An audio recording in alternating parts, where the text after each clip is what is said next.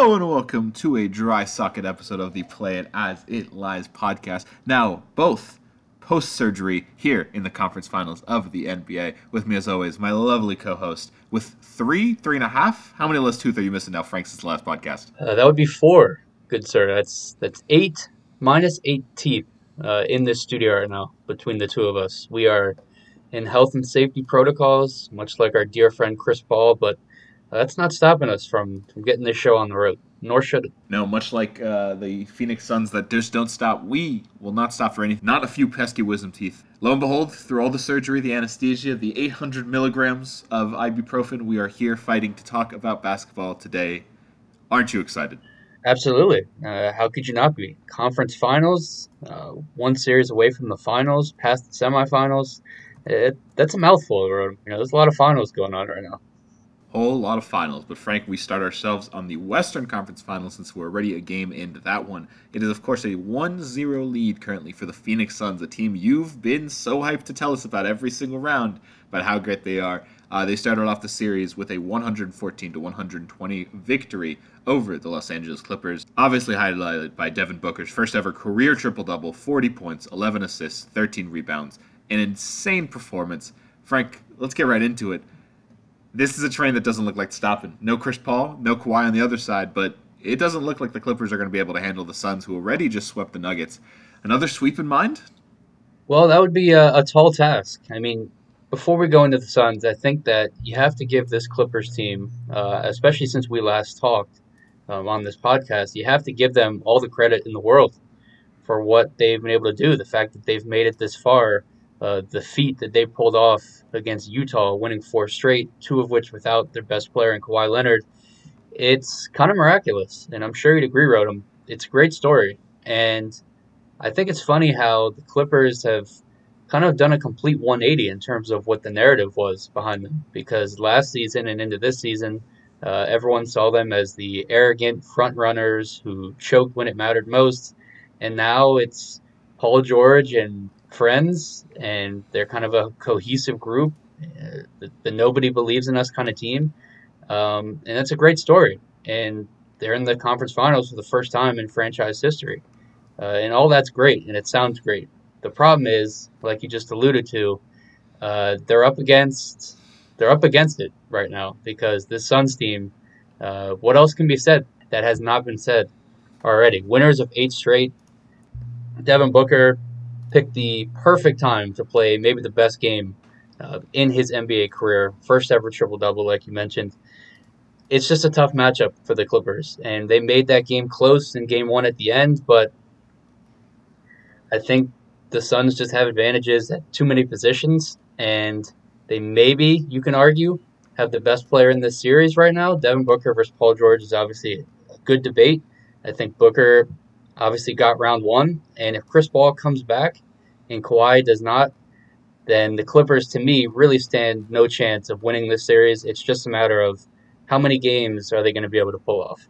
Well, that comes to a question I think has a question a little bit adjacent to it. When does Kawhi Leonard come back? He obviously left during Game 5 against the series against the Jazz. The Clippers and many people have reported that he has a sprained ACL. Doesn't sound like an injury you'd likely come back from. Obviously, we have seen a few bizarre cases. James Harden playing 50 minutes on a torn hamstring in the Nets series being one of them. But Kawhi Leonard might be a robot. I don't know if he's going to be able to walk through an ACL sprain. So I think if it's safe to assume that we don't see Kawhi again, does this Paul George team bring enough to the table to take out the Suns is a tough question to ask. Because like you said, not only did they start off with all these advantages, at multiple positions, and a notable position, I think, being in the front court with DeAndre Ayton, who has now not only taken over and absolutely wrecked in a series of All-NBA player Anthony Davis, he also went one-on-one with the MVP for 4 straight games, and in almost all of them, I dare say that Ayton got the better of Jokic, and that's an incredible situation when you're now talking about this Clippers team that, I mean, their lack all season has been who's playing center. Nick Batum started at center in Game 1 here, and I don't think that's going to cut it. And while Ayton didn't have a spectacular performance, 20 points and 9 rebounds, along with 2 assists and a pretty healthy amount of screens that worked around an incredibly small Clippers team is not going to cut it. So, now we talk about Ayton. You already listed and alluded to 2 of the better players in the series, being Paul George and Chris Paul, and obviously Devin Booker. But I gotta say, if we're talking about the next tier levels, I think the next two or three best players in the series all belong to the Suns, being guys like Ayton and, of course, the phenomenal defensive defender Mikal Bridges, one of your favorite players, Jay Crowder, my boy Cameron Payne. It's really hard to see after Paul George who really is the Clippers' next best player, and are they any better than the next six Suns players? Yeah, that's a great way of putting it. And like you said, even if you say Paul George versus Devin Booker is a wash, let's just say that's 1A, 1B, however you want to slice it. After that, up and down each team's roster, the Suns just have advantages. They have the third best player in the series, the fourth best player in the series, and so on. And it's hard to overcome that. And again, this Clippers team, it's a gritty bunch. Ty Lue, he's done a masterful job getting this team where they are. And guys like Reggie Jackson and Marcus Morris and, of course, Terrence Mann, they've stepped up. But this is the conference finals now, and it's a whole different ballgame. And you're not playing against a Jazz team that, frankly, melted down. You're playing against a well-coached, motivated Suns team that's hungry. It's a good mix of young players and veterans, and they've won 8 straight. And how many more straight will they win remains to be seen. But to me, I can't see this series going more than 5, 6 games max. I just don't think the Clippers have the firepower to overcome what the Suns are going to throw at them night in and night out. Yeah, I'm going to stick on the lower side with you there on Suns in 5. Sure, I could see a Terrence Mann game happening again. Honestly, I think if there's going to be one praise on the Clippers, I kind of like a Marcus Morris senior game. You sent me a fun little picture. The Suns have beaten a Morris in every single round, and probably will if they manage to take out. But Marcus Morris, who with Nick Batum has been spending time at the center role, I can see him having a good little game getting through Jay Crowder, who is probably looking through other people. But other than that, I don't know if they can buy another bucket. It just doesn't make sense how this team defends. Lining up against a Suns team that does exactly the opposite of every hole they have. The mid-range, the Suns are phenomenal at it. Outside in the corner wing, where the Clippers have let up the best three-point shooting of any team in the NBA this year, it's exactly what the Suns are good at. It just feels like the exact wrong team to be facing at this time, especially without your best player. Easy say, not going to go bold enough to go Suns in 4, but here I am with Suns in 5. Right, and I think that whatever happened in Game 1 was going to be telling with how this series went. Because the Suns were coming off almost a week of rest, and the Clippers were coming off a grueling Game 7 series against the Jazz, in which they obviously had to win 4 straight. And I think you kind of saw it late in the game. They were just kind of spent, and it's hard to blame them for being a little bit fatigued. Whereas the Suns were well rested, and it's, of course, the whole debate, rest versus momentum, which one wins out. Well, we saw in Game 1 that it was rest that got the advantage, and that had a lot to do with why I think Phoenix won. And if Phoenix goes up 2-0 in the series, and Chris Paul comes back for Game 3, and Kawhi Leonard is still on the shelf, it could have a sweep written all over it. But out of respect to Playoff P, that's right, Playoff P, not Way Off P, not Pandemic P, and out of respect to Ty Lue and what this Clippers team has done, I'll agree with you. I'll give them a game. And I think we'll narrow in on Suns in 5 being the ultimate outcome of this series. Well, I'm glad we could agree there. The Suns in the finals is going to be exciting, I'm sure, especially for you, for the people that can't see, because none of you can. Frank currently wearing a Suns shirt, a little far away from his natural DC team, but he can be repping this team like he did last year. So, Frank, I wish you well in willing another team to the finals after you managed to get the Heat there last year. Hey, listen, rally the Valley, Roden. Rally the Valley. Well, Frank, we might rally the valley, but it's time we head to a different valley, one between two beautiful Shenandoah Mountains and the Atlantic Ocean. The valley sitting between the hills of Peaches, the one in Atlanta. Let's go over to the East. Now that we've settled the Suns are likely going to be the Western Conference champions, it's in the East. I think there's a little bit more contention as the fresh out of a Game 7 Bucks, just defeating the Brooklyn Nets and the trio of superstars they have over there, now have to face a mighty task to take out a similarly Game 7 Atlanta Hawks. The Hawks just defeated the Sixers in 7, and, controversially, some might say the Sixers might have defeated themselves in 7 games, but lo and behold, the Hawks behind Trae Young are here again, and it's tough in a matchup with the Bucks and the Hawks to really, partition as that. We've seen the Bucks as this top-tier team for the last few years, the MVP obviously twice, Coach of the Year in them. The Hawks are much more newcomers to the scene. They won the division this year for the first time ever. They obviously switched head coaches in the middle of the season, but backed by a phenomenal appearance thanks to Nate McMillan. After switching out with Lloyd Pierce, they started a pretty abysmal record, and here they are, well into the Eastern Conference Finals, ready to come off. And so, Frank, it becomes a tough task, no matter how you cut it up for either of these teams. So, who do you want to talk about first? Because it's hard to pick one side or the other. Yeah, well, I think we should start by talking about the Hawks because that's the team that, between these two, everyone's surprised that they made it here. That's the Cinderella, frankly, of this playoffs, and especially in the Eastern Conference. And, I got to eat my words here because I have not been a huge believer in this Hawks team. Neither of us picked them in round one, obviously. I didn't pick them in round two. You were much more optimistic, so hats off to you. But yeah, this Hawks team, it's an inspiring bunch. And again, much like with the Clippers, it's a great story, and it's hard not to like what Atlanta's done.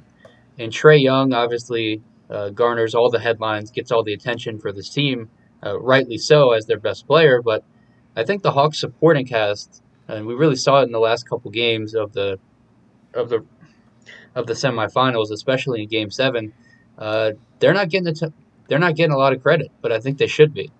Because while Trae Young is obviously an all-star caliber player and a fantastic offensive talent, guys like Gallinari and Kevin Porter and even Lou Williams off the bench, and Clint Capella, those guys kind of made the difference, I think, against Philadelphia. And if you do believe in Atlanta to pull off another upset against Milwaukee, obviously it has something to do with Trae Young, in large part to do with Trae Young. But you also have to be inspired by what their supporting cast has been able to do and surprised a lot of people. I'm sure you agree with that, Rode. Yeah, I absolutely do. And their supporting cast has been one of the biggest selling points that they've had the entire season. And the big thing about that is that, fun fact, John Collins, drafted only 3 or 4 years ago, is the longest tenured member of the Atlanta Hawks. So not only have they had a fresh head coach, but also, a new franchise face in Trae Young brought in over the last few years. This whole team hasn't had a lot of time to click, especially within the system, but you wouldn't believe that watching the whole series because they look like such great friends with such great chemistry. The passes that we get from Kevin Porter down to Clint Capella, you get Lou Will roaming around the outside, pushing past Tony Snell. It just seems like movements that make a lot more sense for a team that has been playing for 5 or 6 years, while the 76ers look like the more broken apart bunch. And it becomes no less apparent, I think, especially when you look at Game 7, how clearly great this team can be even without Trae Young. I mean, realistically, despite the win, Trae Young didn't light up the floor or anything in Game 7. He was 5 for 23 from the floor. And after the game, he mentioned that his shoulder hurt, which, he was nagging on in Game 3. Definitely doesn't help, but aside from a major 3 in the fourth quarter, this was a show of Danilo Gallinari in the third quarter, Kevin Porter in the fourth quarter, Clint Capella monstering down low against Joel Embiid a lot of the second quarter. Most of this team looked ready to throw fists pretty much at any point for any single one of them, and I don't think that I don't think any of them can be misjudged over the fact that even with Trae Young having a bad game, the rest of this team showed up, and I think in every single game that this could happen with the Bucks, whether it be against a few tough matchups with Giannis Antetokounmpo, whether it be a good night from Chris Middleton, I don't think that there's a single player on this Hawks team that would back down to something like that. And it really, I think, is inspired for their chances to get on to the next round.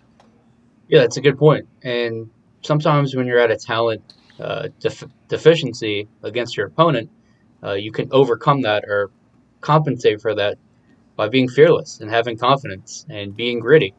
And what we saw in that 76ers series was in the fourth quarter, in the fourth quarter in clutch situations, no one was more confident and fearless than Trae Young. And it's funny that that's the case because he's by far the smallest player on the court at all times. So the question becomes, now that we've raved about this Hawks supporting cast and what they've been able to do getting this far, they're plus 375 to win this series, and the Bucks are minus 500. Do you think those are fair odds, given that both of these teams did manage to get here, albeit in different paths, unconventionally? And to me, I think maybe the odds makers are being a little bit too harsh towards Atlanta, given that, they did get here, just like the Bucks did. They are in the conference finals. I get why the Bucks are favorited, but to me, minus 500, maybe that's a little bit too big of a number. I would absolutely agree with you. I think this is a nod to the fact that they do have the MVP, and really, I think it shouldn't be anything more than that. We did talk about the last series how if you kind of compare their talent, sure, at the top tier, it's kind of a wash, but after that, it's the Suns that take over. In this case, it's hard to describe anything as Giannis comparing to Trae Young as a wash. That's a decimation in the Bucks' favor, and I think that alone could warrant a minus 300, 350 kind of number. But 500, I think, is leaning too far into the belief that the rest of that roster really outweighs that the guys like Middleton and Jrue Holiday, neither of which had phenomenal series. Middleton did have a few good games, especially down the stretch in Game 4 and Game 6, but Jrue Holiday did not look like the player we expect him to be, and guys like Brook Lopez and PJ Tucker sure had little sparks, but compared to the efficiency and the consistency that we saw out of Clint Capella, out of John Collins, out of Lou Will, out of Tony Snell, out of anyone on that bench, I think it's giving way too much of a favor on the roster-wise. The only other explanation I can also see is the coaching advantage, and that is it's fair. I mean, Coach Budenholzer has been to a conference finals, which obviously can't be said for the Atlanta coaching staff, but is that really worth that big of a gap? I just don't see what Vegas is seeing, and usually when that's true, there's a reason, there's something we're missing here, but talent-wise, I can agree to a minus 300. Momentum-wise, I think they're equal because they both went to Game 7, so I don't know what's pushing Vegas over that extra minus 200 from what I'm seeing and what they're seeing.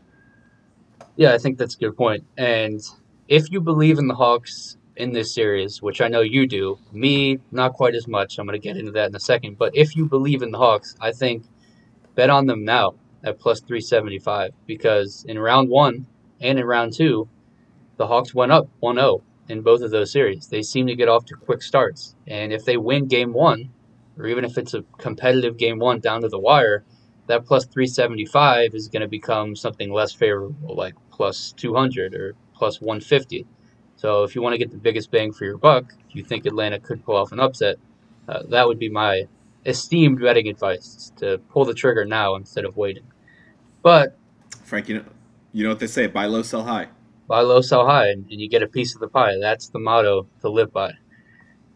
Damn, that whole thing rhymed. But, Rodham, while I've said nice things about the Hawks, rightly so, I kind of feel like this is where the rubber meets the road.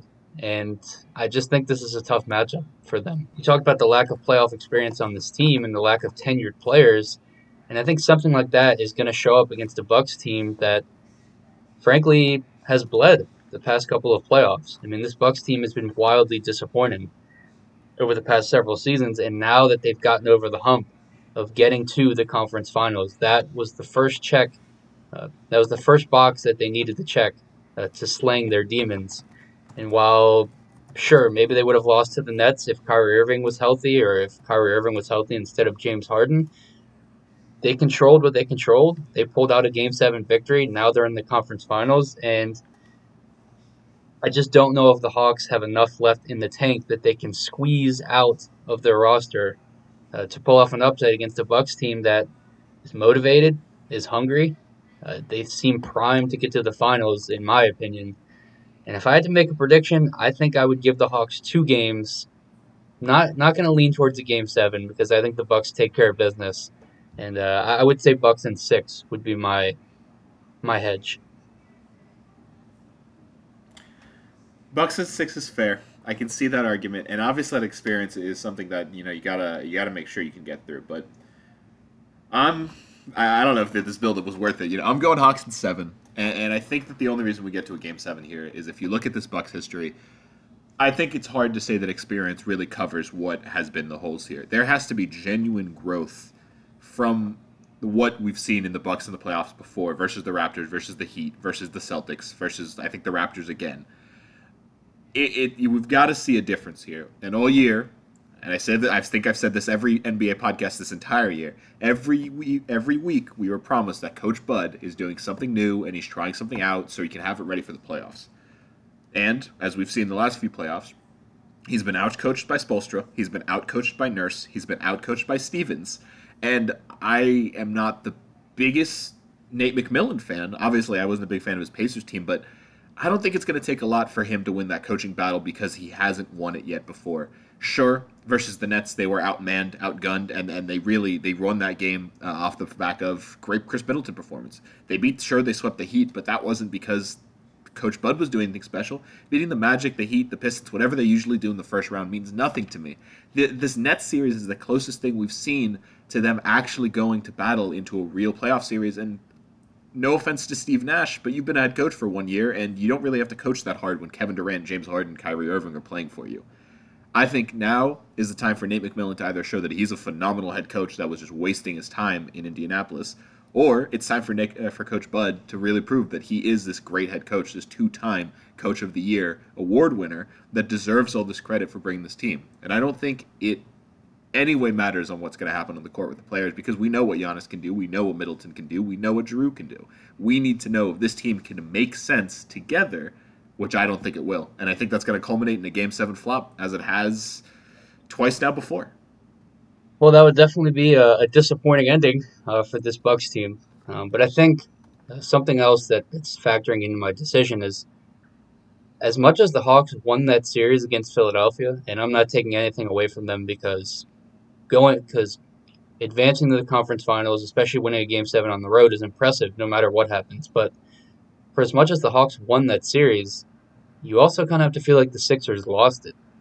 And the fact that the Sixers were up by 18 in Game 4 and up by 25 points in Game 5 and somehow lost both of those games, sure, the Hawks deserve a lot of credit for putting those comebacks together, but if the Sixers can go up by 20-plus points on the Hawks, I feel like the Bucks could too, but I don't think the Bucks are going to blow leads like that, like the Sixers did. They're not psychologically damaged and fractured, and they have better chemistry than the Sixers do, frankly. So I feel like the Bucks are just a more formidable opponent than the Sixers were, and it took a lot out of the Hawks to knock off the Sixers, and I just don't see the same fate happening in this series. But I think we agree, between the Hawks and the Clippers, the two underdogs in each conference, the Hawks would be the better bet of the two to pull off an upset.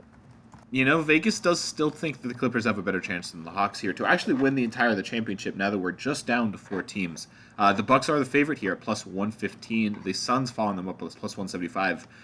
Kind of going along with what you're saying with both of the number 3 and the number 2 seed moving along. But the lower seeds here with the Clippers at plus 650 and the Hawks at plus 1,000 present quite a lot of value. With only 4 teams left, any one of these technically could be good choices.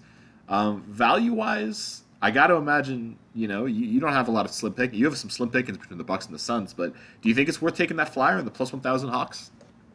Well, plus 1,000 is such a big number that, depending on how much you're putting down, it could be worthwhile, given that you think that an upset's going to happen. I'm not totally ruling it out, although I'm not as confident as you are, but it is interesting that the gap between the Clippers and Hawks is so substantial. I mean, the Clippers are almost as close to the Suns in championship odds as they are far away from the Hawks.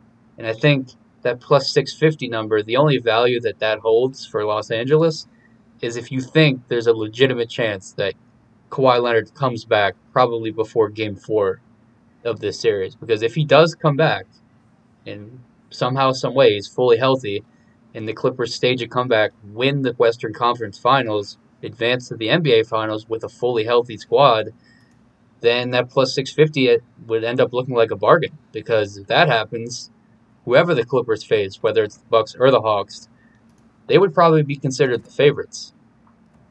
So the plus 650 is not, I don't think that's totally out of value, but it really just depends on whether or not you think Kawhi is going to play, which neither of us do.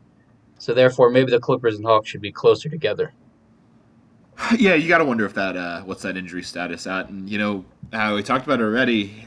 Is Kawhi back at like 70% really worth him bringing back? We already saw James Harden kind of limp his way through 2 mediocre games for the Nets. We saw a kind of similar thing from Trae Young in Game 7. Supposedly, Joel Embiid in Game 5 and Game 6 was nursing some sort of hamstring injury, but it's kind of tough to come back from injury, especially into the heat of an NBA playoffs and play about 50 minutes. Especially an ACL. To be the best if it's player. An ACL injury. Especially after tearing probably your most fragile ligament in your body. So I don't know about you, but plus 650 is kind of clear off my radar here. The Clippers, hate to say it, but I don't expect you to be here much longer. But it is interesting because the Clippers, I'm not saying they would rush Kawhi back or force him back, but they're kind of at a pivotal spot because Kawhi is a free agent after this season. They had all of this riding on them getting the championship this year, and and Kawhi's injury really just came at the absolute worst time for the franchise. And if they lose this series, they're kind of at a fork in the road. Well, Frank, if that's the case, I got a classic line from the great philosopher Nas for you. Life's a bitch. That's a great line, and it's true. It's very true. Yeah, I'm glad you. I'm glad you thought so. Speaking of Nas, though, let's move over to Brooklyn for a real quick second. Yeah, let's talk about all the teams that we actually lost here. We lost both number ones on either side. A 2 on one side on the East with the Nets, a 3 for the Nuggets on the left.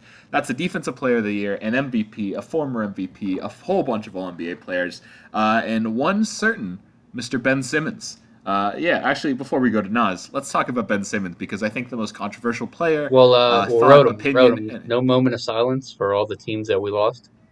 Seems appropriate. Seems Sorry, appropriate. let's take a moment of silence in remembering the Sixers, Jazz, Nets, and Nuggets.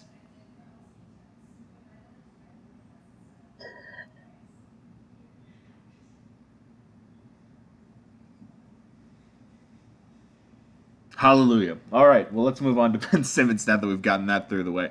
Frank, clear and state, if you were Elton Brand, GM of the 76ers, is Ben Simmons on your roster next year? If I was Elton Brand, and I wish I was Elton Brand sometimes, don't we all? I would probably say no, but it's tricky because it really comes down to what is his trade value. I mean, you can't just get rid of him. You're obviously not going to release him. You'd have to find a trade suitor, and you'd have to get what you would perceive to be reasonable value back in return. And at this point, on June 21st, after the series that we just watched, After the pass. his trade value has never been lower.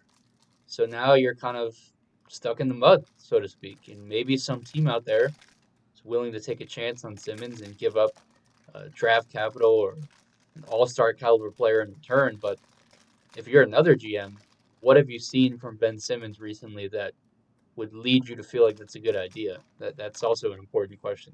Yeah, I mean, it's exactly what people refer to as a poison pill, right? You missed your opportunity to get rid of him while his value is high, but you want to get rid of him while his value is low, but you're not getting much while his value is low. So it is a definitely tough situation for Elton Brand. And like you said, we don't know what he's going to get in return. Obviously, some teams might value him more. Some teams might value him as nothing, which I got to imagine Philadelphia is currently doing to him. But obviously, we do have some odds on where he might go. First off, to start off that question I asked you already, will he be on the 76ers next year, is a clean minus 250 no, plus 180 yes. Vegas does not think he'll be on a different team, but Vegas does think he'll be on a different team, and that team could be Portland at plus 250, the Spurs at plus 300, your Washington Wizards at plus 400, the Chicago Bulls at plus 400, the Golden State Warriors at plus 500, Oklahoma City, the rehab for future talent. Just ask Kemba Walker at plus 600. The Cleveland Cavaliers at plus 700. Mormon Land, Utah at plus 800. And finally, the Houston Rockets at plus 1,000. Frank, not really in game terms. If you were Ben Simmons and you were kind of being kicked out of Philadelphia right now, where do you see that as the best landing space? Not even for value. Just where would you want to be? Because it's kind of tough to pick anywhere else since you've got to imagine he's not going to be able to shoot anywhere else either. That's a good point. If you can't shoot in Philadelphia, you're probably not going to be able to shoot in Utah. But out of that list, if I was Ben Simmons, now first we were Elton Brand, now we're Ben Simmons. It's quite a transition. I think that Golden State or San Antonio would probably be the two places that I'd want to go. And really, it would just depend on what my priorities are. Do I want to win? Do I want to be in a big market? Do I want to make the most money?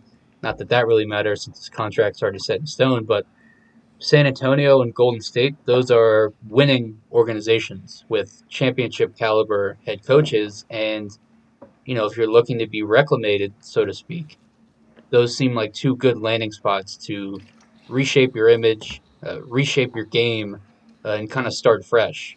Whereas if you're going to a place like Washington or Chicago or Cleveland even, where there's some front office dysfunction and there's not winning cultures, I don't really see that as a step up from Philadelphia, but maybe a step back more so. Well, with all due respect to Ben Simmons, I don't think anyone's getting him a step up from what he deserves at the moment. But I'm glad that's what you brought up because flipping back to the Elton Brand side of the page, if you're talking about those good teams that Ben Simmons might want to end up at, like the Spurs, like the Warriors, who do they really have on the table that they're willing to let go that's going to fit in the Joel Embiid timeline? And I think this is the weirdest part of this all, is that you've got Embiid cemented on the 76ers, and you've now kind of either got to wait out his contract and make sure that he can start filling up the roster with more talented players around him, or you can force an all-star, but you're not getting Steph Curry. I mean, what are you going to get, DeMar DeRozan from the Spurs?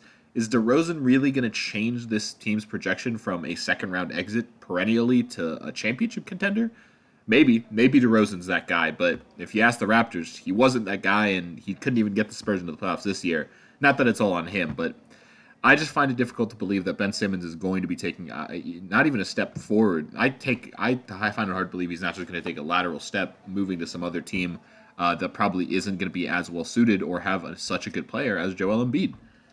Yeah, I mean it's not a great situation for anyone involved. And if you're Elton Brand, the only way that Ben Simmons is on your roster next season is if you actually sit him down and get a guarantee that this offseason he's going to make a concentrated effort to improve his game, improve his shooting ability, especially at the free throw line, to make himself not a liability late in games, especially in the postseason. And Doc Rivers kind of alluded to that in the post-game press conference after Game 7. But, I mean, the guy has been in the NBA now for 5+ years. He's about to be 25 years old.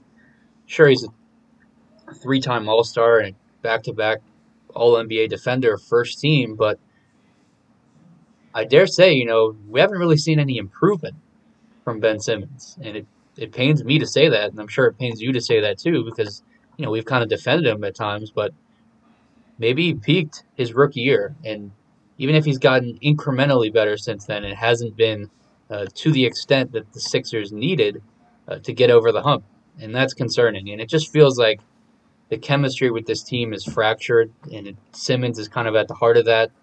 And between him and Embiid, it doesn't seem like it's going to work anymore. So, well, that plus 180 compared to plus minus 250, yes or no, will he be on the Sixers? The minus 250 is bad odds, but that seems like where this is kind of headed. So instead of trust the process, Rodham, bust the process. Blow it up. It didn't work. You picked the wrong players. Well, Frank, I got a hot take for you. I actually disagree. We spent the entire first year of this podcast, or at least I did. Maybe I was focused on it a little bit more than you were. Brett Brown was one of the worst coaches in the NBA. And I still hold that if he was back in the NBA, he'd be pretty bad. In a personal opinion, due to a personal vendetta against Doc Rivers, I don't think they've improved that much coaching. But the Sixers have proven that they are a team that show loyalty to the guys that kind of put them on the stage.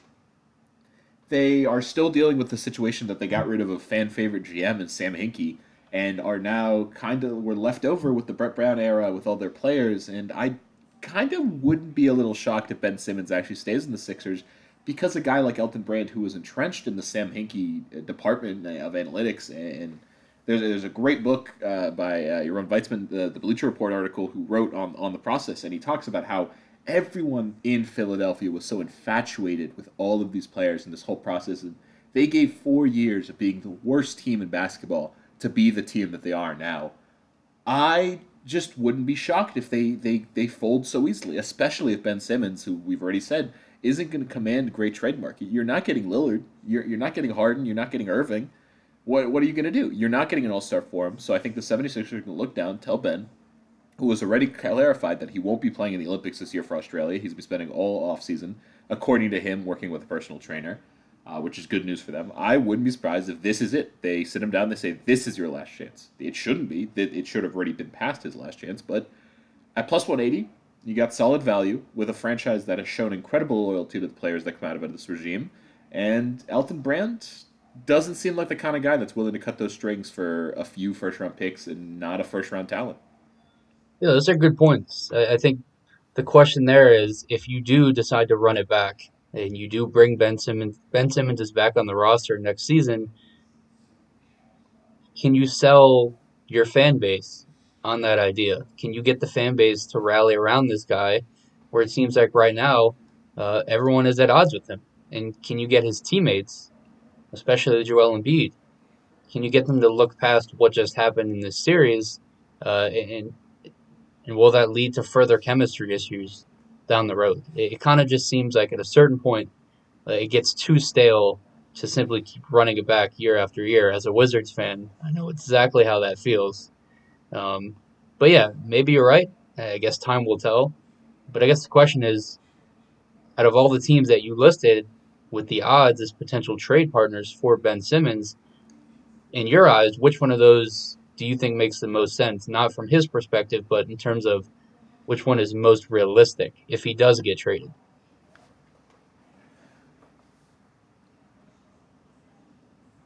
I think the most realistic in that case, it becomes one of the lesser teams. I think Cleveland or Houston are both surprisingly low on this list for me, because Ben Simmons doesn't really have a say in where he's going to go, and it's a big reason why we differentiated where he would want to go versus where Elton Brand's going to send him.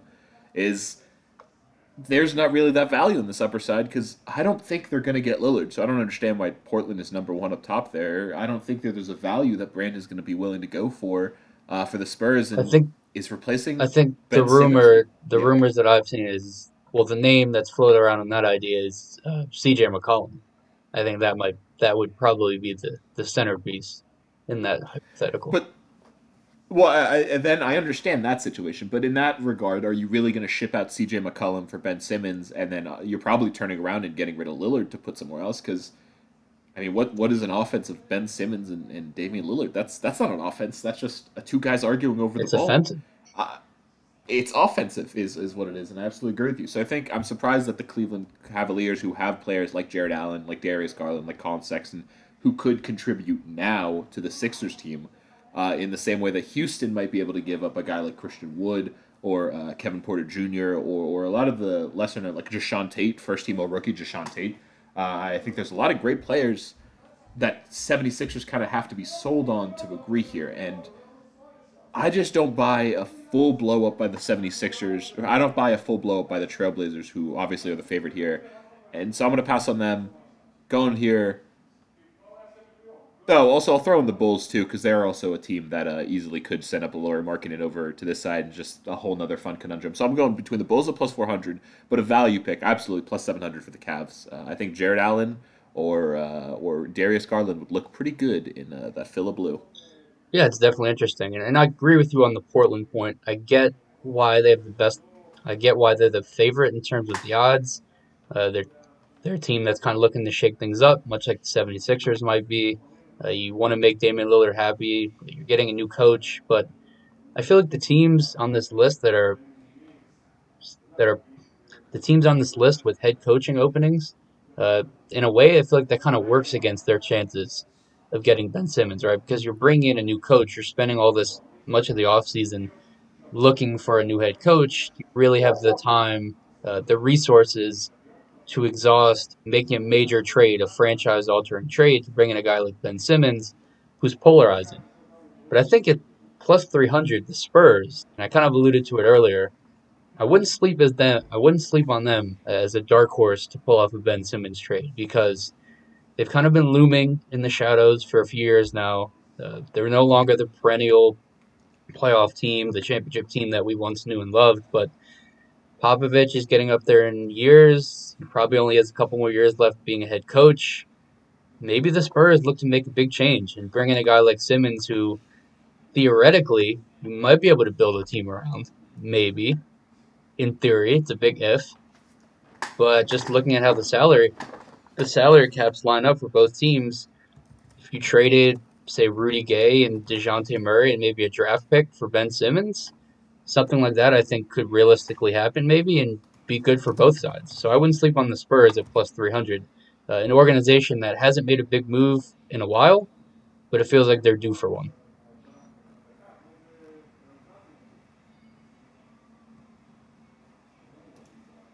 Yeah, and that's definitely a good call because, like those other teams I was listing, they have a lot of good talent. Dejounte Murray, you obviously said, Keldon Johnson, they got Lonnie Walker. I think there's a lot of good players. The Sixers could be sold on there.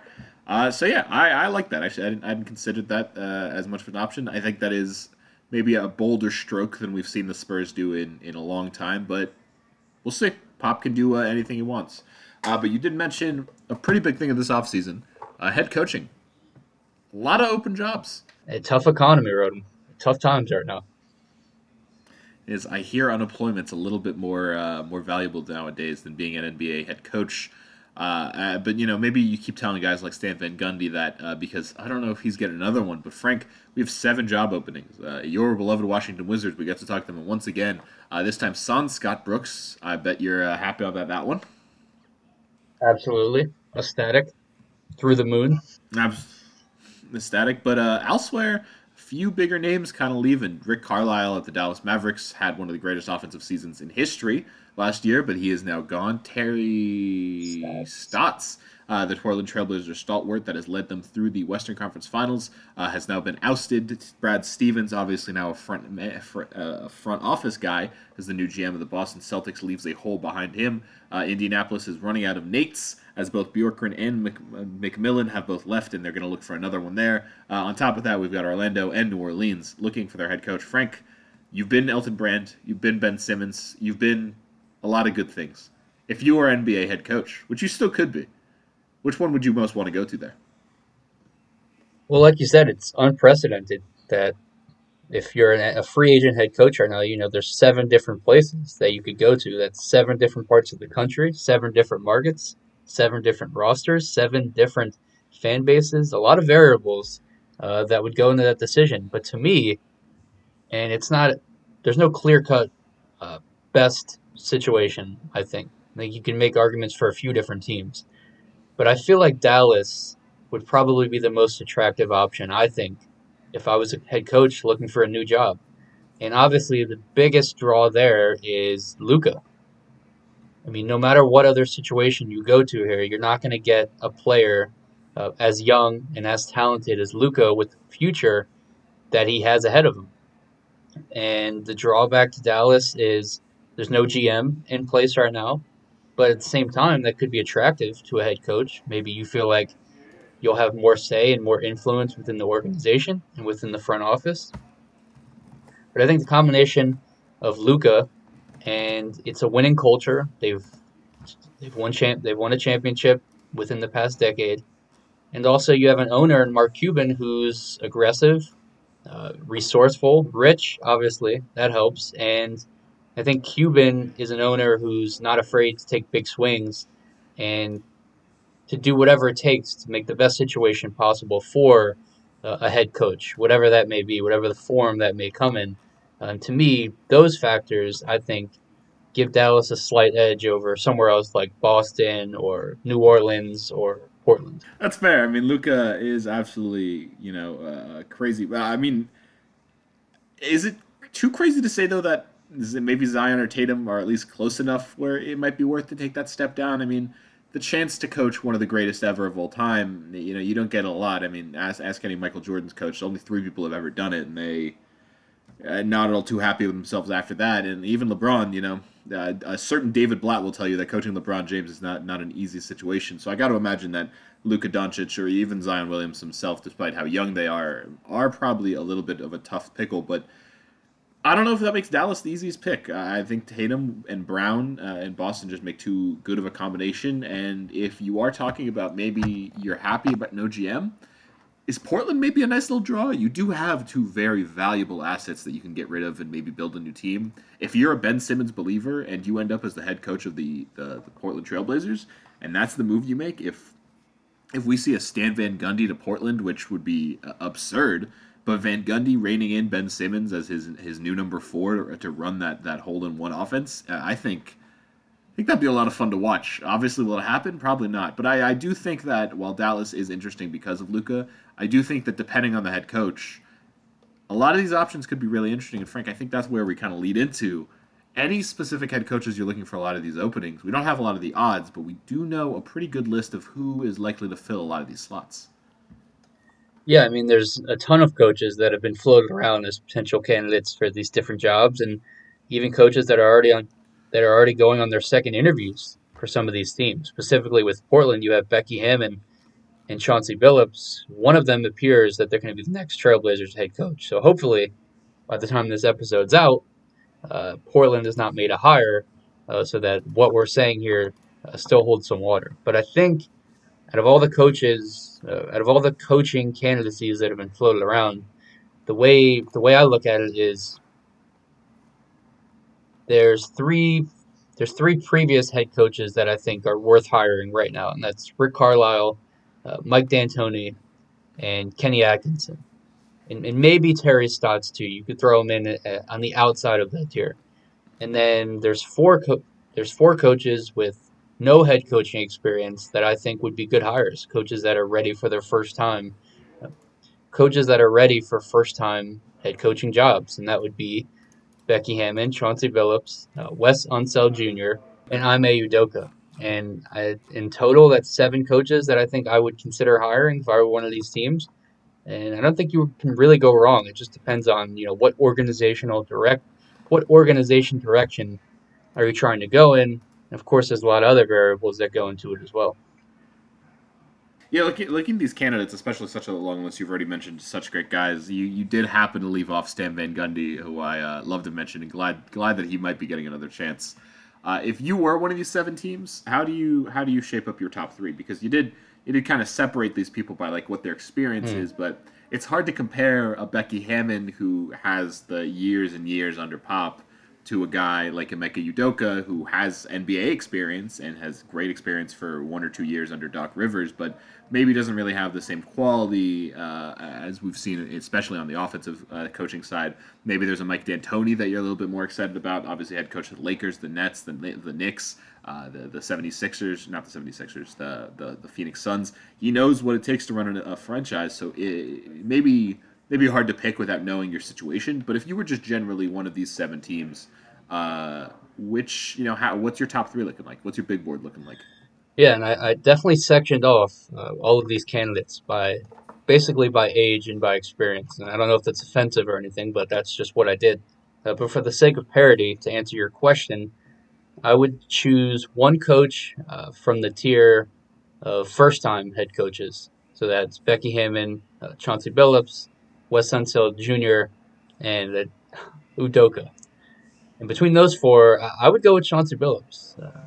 I think Becky Hammon and Wes Unseld Jr., great coaching, great potential coaching candidates. But Billups, to me, a little bit of a bias here because he is one of my favorite basketball players of all time.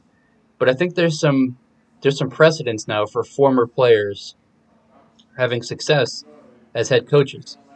I feel like Chauncey Billups has the makings of a good NBA head coach.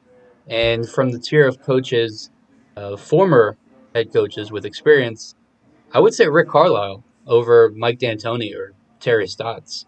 I still feel like Rick Carlisle is a really good head coach. I know it's been a long time since he won a championship with the Mavs, but I don't blame him I don't really blame him for Dallas's lack of playoff success recently. I mean, like you alluded to it earlier, he coached the best offense in NBA history.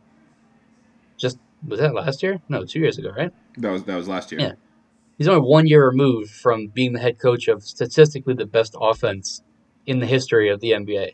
And that goes without saying, obviously, it's wildly impressive. And then the wild card for my third option, I think, is another former head coach in Kenny Atkinson. Somebody that I think is kind of being overlooked in this whole discussion of head coaching openings because Kenny Atkinson, I think, kind of got a bad rap in Brooklyn. I feel like he was having success with the Nets, and Kyrie Irving, Kevin Durant came along, and he kind of just got pushed out. But it wasn't because of anything he did. It was just a bad situation, and he got the bad end of the stick. But I still feel like Kenny Atkinson is a good head coach, especially when it comes to player development. So those would be my top three. It's a great top three. Good news for you, both, especially for that third one. Kenny Atkinson does seems to be a pretty hot take for the Orlando Magic and the Dallas Mavericks seat. I gotta agree with you on a few of those. I'm leaning towards the Mike D'Antoni side of the Rick Carlisle versus Mike D'Antoni debate there. Ricky C, one of the greatest head coaches of all time. I think his offense would work in a lot of great systems. I think him in Boston would be such a great collaboration between him and Stevens. But outside of there, I find it difficult to see where he goes. Now, Mike D'Antoni, on the other side, if we're talking about a coach that can come in and maybe save a team like the Trailblazers, I can't imagine a 7 seconds or less offense with D'Antoni, Lillard, McCollum, Covington, I guess, if he's still there. If those guys are all still there, I think 7 seconds or less, D'Antoni offense would be absolutely insane. And I think for a lot of these teams, looking at New Orleans, looking at Orlando, looking at Indianapolis, if you're looking for a guy to maybe bring in a whole new wave of a more modern offense, somehow the oldest guy on this list, D'Antoni, I think is really the three-ball revolution a lot of these smaller markets kind of might need. And so he's going to be my pick there over the Ricky. Emeka Udoka, a guy that I am still amazed has not gotten an NBA job yet. Nets assistant at the moment, one of the best defensive coaches in any league. You know, it's hard to quantify any of that, but if you hear any interview that he's had with guys like Chauncey Billups, with guys like Joe Mazzarelli, with his boss in Doc Rivers and Brad Stevens, they kind of say the same thing every time, that their defenses don't run the same way if Ime Udoka doesn't stand there and drill his defensive matchups into them. And that's the kind of thing that I think you can compare it to a guy like Robert Saleh, the new head coach of the New York Jets, and I think it's a reopening kind of option. He might be fresh. He might never have had this opportunity before. But the way he runs a team, the way other coaches talk about him, the way, you know, you can kind of look at him and you say, this is a shining light to fix our team. Would love to see that go to New Orleans. And on top of that, former Grizzlies head coach Dave Yoger.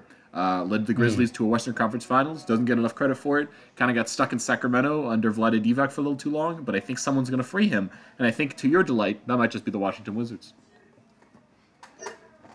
Definitely wouldn't mind that. But again, all great options that you listed, that I listed. I think the only way any of these teams could go wrong is if you hire Stan Van Gundy or Scott Brooks. Out of all the potential coaches you could hire right now, don't hire those two. If you do, you will reap sorrows for years to come. You're digging your own grave.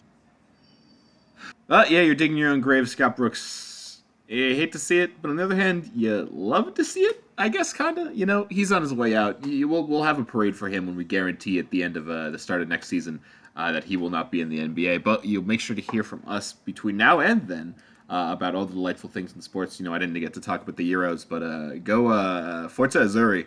Get that Italia win up and going. I need that money to cash out. Plus 1,600 if you haven't put in Italy to win the Euro. But aside from that, other great sport things going on this week: the NBA playoffs, the NFL playoffs, the NBA playoffs, the NHL playoffs. Some golf, I think, is going on right about now, Frank. And if you want to hear about any of that, make sure to check us out both on Twitter and on Instagram at PlayItPod. You can check me out at Rodham Kaufman. And Frank, where can our lovely listeners find you?